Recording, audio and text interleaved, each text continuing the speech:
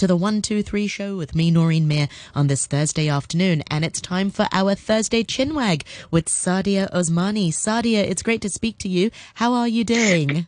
I'm very well today, thank you very much. It's kind of just started raining, so I can see the rain coming down at the moment, but it's good the to best. be indoors. It's the best when it's raining and you're I know. indoors with a cup of tea or hot chocolate. That's right. Or talking to you, Noreen, obviously. Yes, of course. And you've chosen a very timely topic for this week's Chinwag. I'm sure this is a topic that some parents have been sort of mulling over, especially Sure. in the face of the pandemic. Yeah. So what are we talking about today? Well, we're talking about homeschooling. And as you say, it's quite a timely thing with the pandemic. I think quite a few parents have rather sort of experienced the whole thing about homeschooling to a certain extent, where they've relied upon their local schools to actually provide online, schooling for the kids, and the kids have been organized like that. But on the other side, there are parents who decided probably quite early on that no, what they were going to do is just homeschool their children full stop. So I was really just going to look at that and different aspects. And I've talked to a couple of friends and done a little bit of research on it and stuff. But I wasn't sure initially as to whether homeschooling is something that you can do easily, because supposedly the Education Bureau says that you can, children between 6 to 15 must attend school. But homeschooling in Hong Kong is not against the law as long as things have been checked and you are following a curriculum, or you are following the basic needs of that child. Then That's right. You can do that. That's right. So that's quite interesting. And obviously quite a number of children are schooled like that. But I mean, I was just looking at the different aspects to actually homeschooling, because I think maybe, at the moment we are sort of, it's history in the making. What we are experiencing at the moment and what our children are experiencing, it's something that is going down in the history books. Our kids and us are going to be talking in the future to the future children to say, look, we lived through this. I was homeschooled at that time because we couldn't go to school. We couldn't do this. So it's quite a surreal time, really. And this is history being made at the moment. So decisions we make now, whether it be homeschooling or anything else, are based on the whole dynamics of the pandemic. But I don't know. Quite a few people. Do you know lots of children who are homeschooled? Do you know people? Yeah, I actually do. So I did a program on this not too long. Okay, I say not too long ago. It all gets a bit blurry, but I did talk about this on the program. And there's actually a homeschooling support group here in Hong Kong. Yeah. Also, so a lot of resources available. I know friends who are considering that right now because they send their children to international schools here in Hong Kong, and it's very expensive. Especially if they have, if you have 2 or 3 children in international schools, and you're not really getting the direct benefit of that sort of teaching. Don't get me wrong, teachers are working extremely hard around the clock to be producing materials and to be teaching virtually and to be making video packages. There's that. But also I think for some parents, it's not really to the level that they need for their children. And so some of them are considering pulling their kids out of the schools and homeschooling their kids. Yeah, work has been done all round, I think, trying to make some of these things online much more engaging for children. But as you said, when I was asking one of the parents, I was asking someone I know who's got a little 5-6-year-old, and I was saying, what's the advantages of homeschooling? And she basically said that, well, look, firstly, it's cost-free in that, there's huge saving in terms of, the expenses of sort of Hong Kong schools. So obviously, expense-wise, that was one of the things. And then she said that, after some battles, because people, children don't see their parents as teachers, you then become a sort of facilitator rather than a curriculum enforcer as such, And then she thinks that, children actually develop a stronger bond between their parents and themselves because they are with their parents all the time, and they're working to this sort of schedule and stuff. And then parents also then, one of the advantages she said was that parents have more control over what they teach, and the curriculum then can be adapted to, say, the child's abilities and the skills and obviously the pace at which you teach them.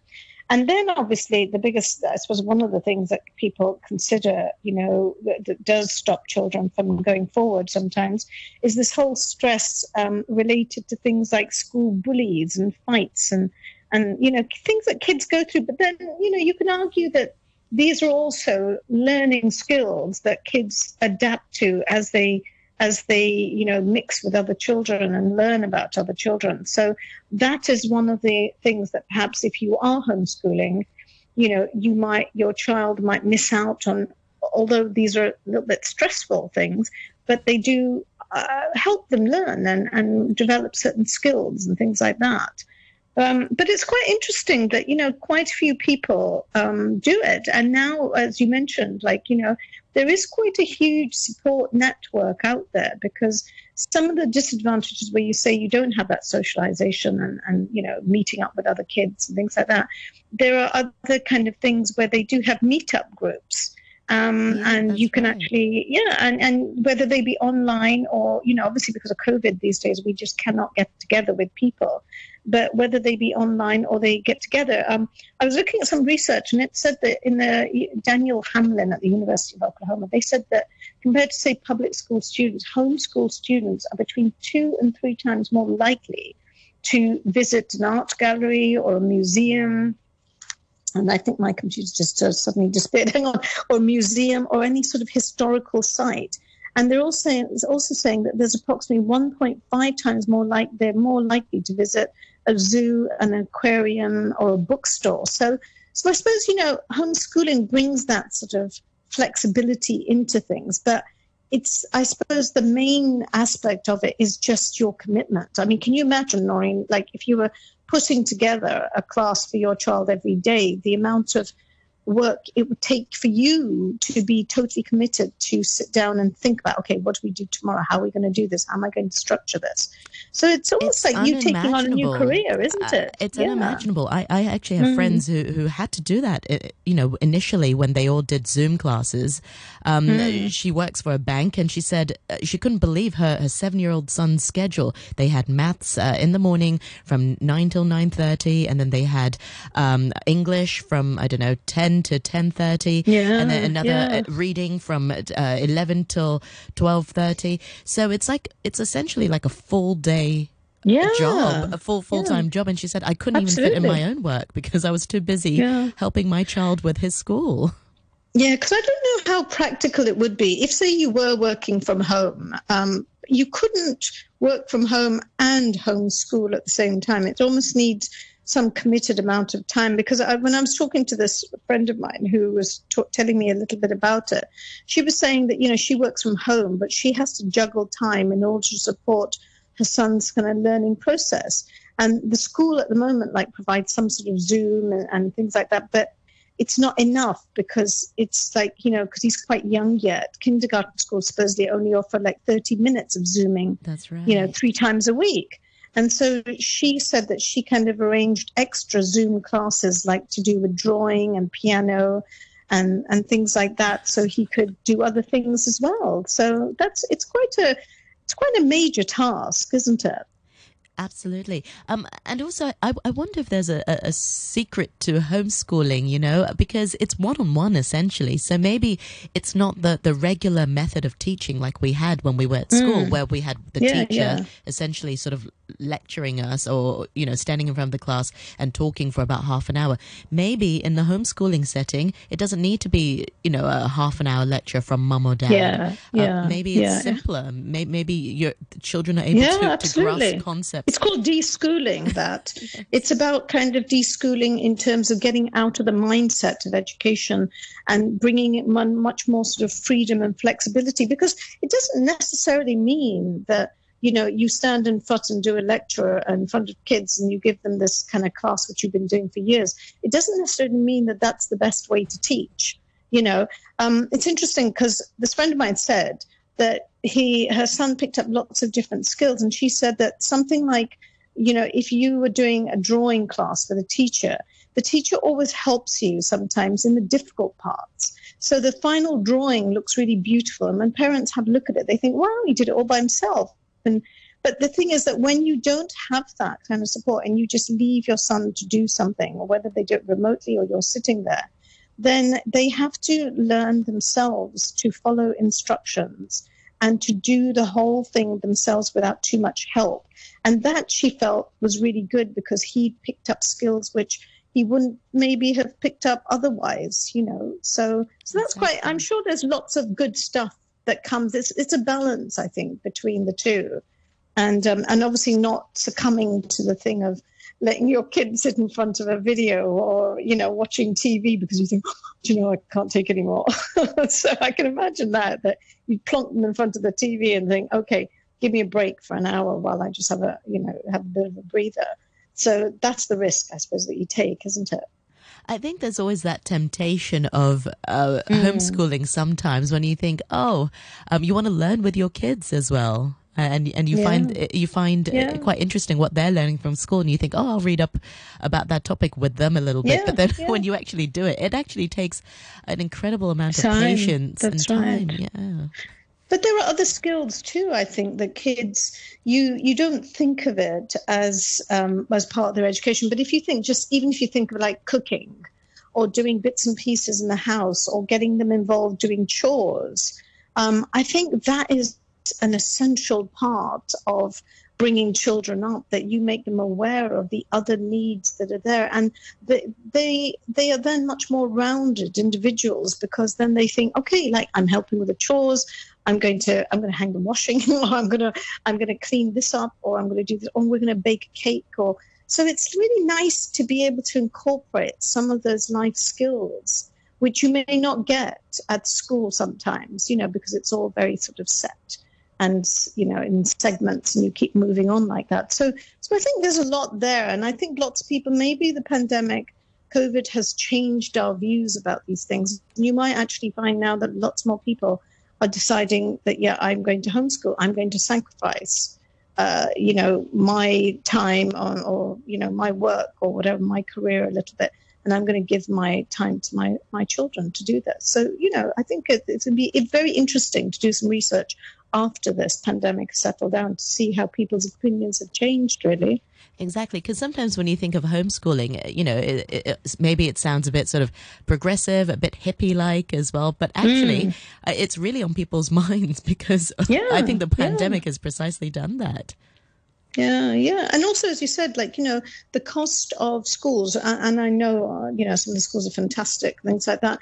But then if you were working to pay the school fees, then you could actually stop working if you don't have to pay the school fees. And you could, think about it. Because sometimes I know when I was bringing up my children, a lot of you spend all the time, and I was working from home, but the children were going to after school club, doing extracurricular activities. So it was my income that was supporting them to be able to do those things. But if they were home, then you wouldn't need that income. There's also rent, so you still need to, you can maybe work part-time then. So But if you've got two incomes coming in, then one person might be able to think, okay, I don't need this, I'll forfeit this so that I can do this. But, big decisions though, aren't they? But I think the pandemic has opened up a whole sphere of options for us, that we are thinking outside the box now. Exactly. And also living outside, because when I think of homeschooling, I don't necessarily think of, I don't know, I wonder what our listeners think. When you think of homeschooling,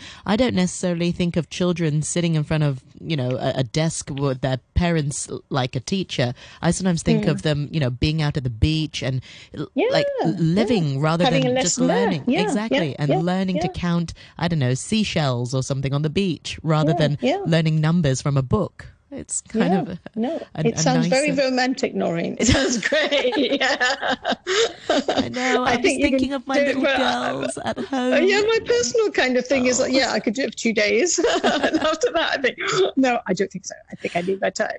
I know. I do that with my girls. I say, Mummy's got 2 cookies. One is for me and the other is for me as well. Yeah, exactly. So, I mean, like, who knows? Let's see what happens. But some interesting things to think about, really. And I think, it depends on your kind of whole report. And to be honest, some people don't want to spend too much time with their kids, and they think, no, get them out to school. It's okay. because, we're not all the same. We're all different. We all have different ways of thinking and feeling and stuff. So all to their own, really, whatever suits people. Absolutely. I interviewed a really wonderful 15-year-old girl now, I think, and her and her brother are homeschooled, and she started her own company, basically. She was homeschooled because she was bullied at school. So sometimes there are many different reasons why people choose to homeschool. Yes, I think for people, some people choose mainstream schools for the socializations, but sometimes, let's face it, it can be a bit cruel sometimes. And if you're a little bit different, it may not be that sort of environment for you. So she flourished by being homeschooled, and exactly like what you said, she meets up with other people via Meetup, and so she's able to have friends through different platform. And she's a CEO of a company, and she's made an app precisely for other children to make friends and to learn languages at the same time.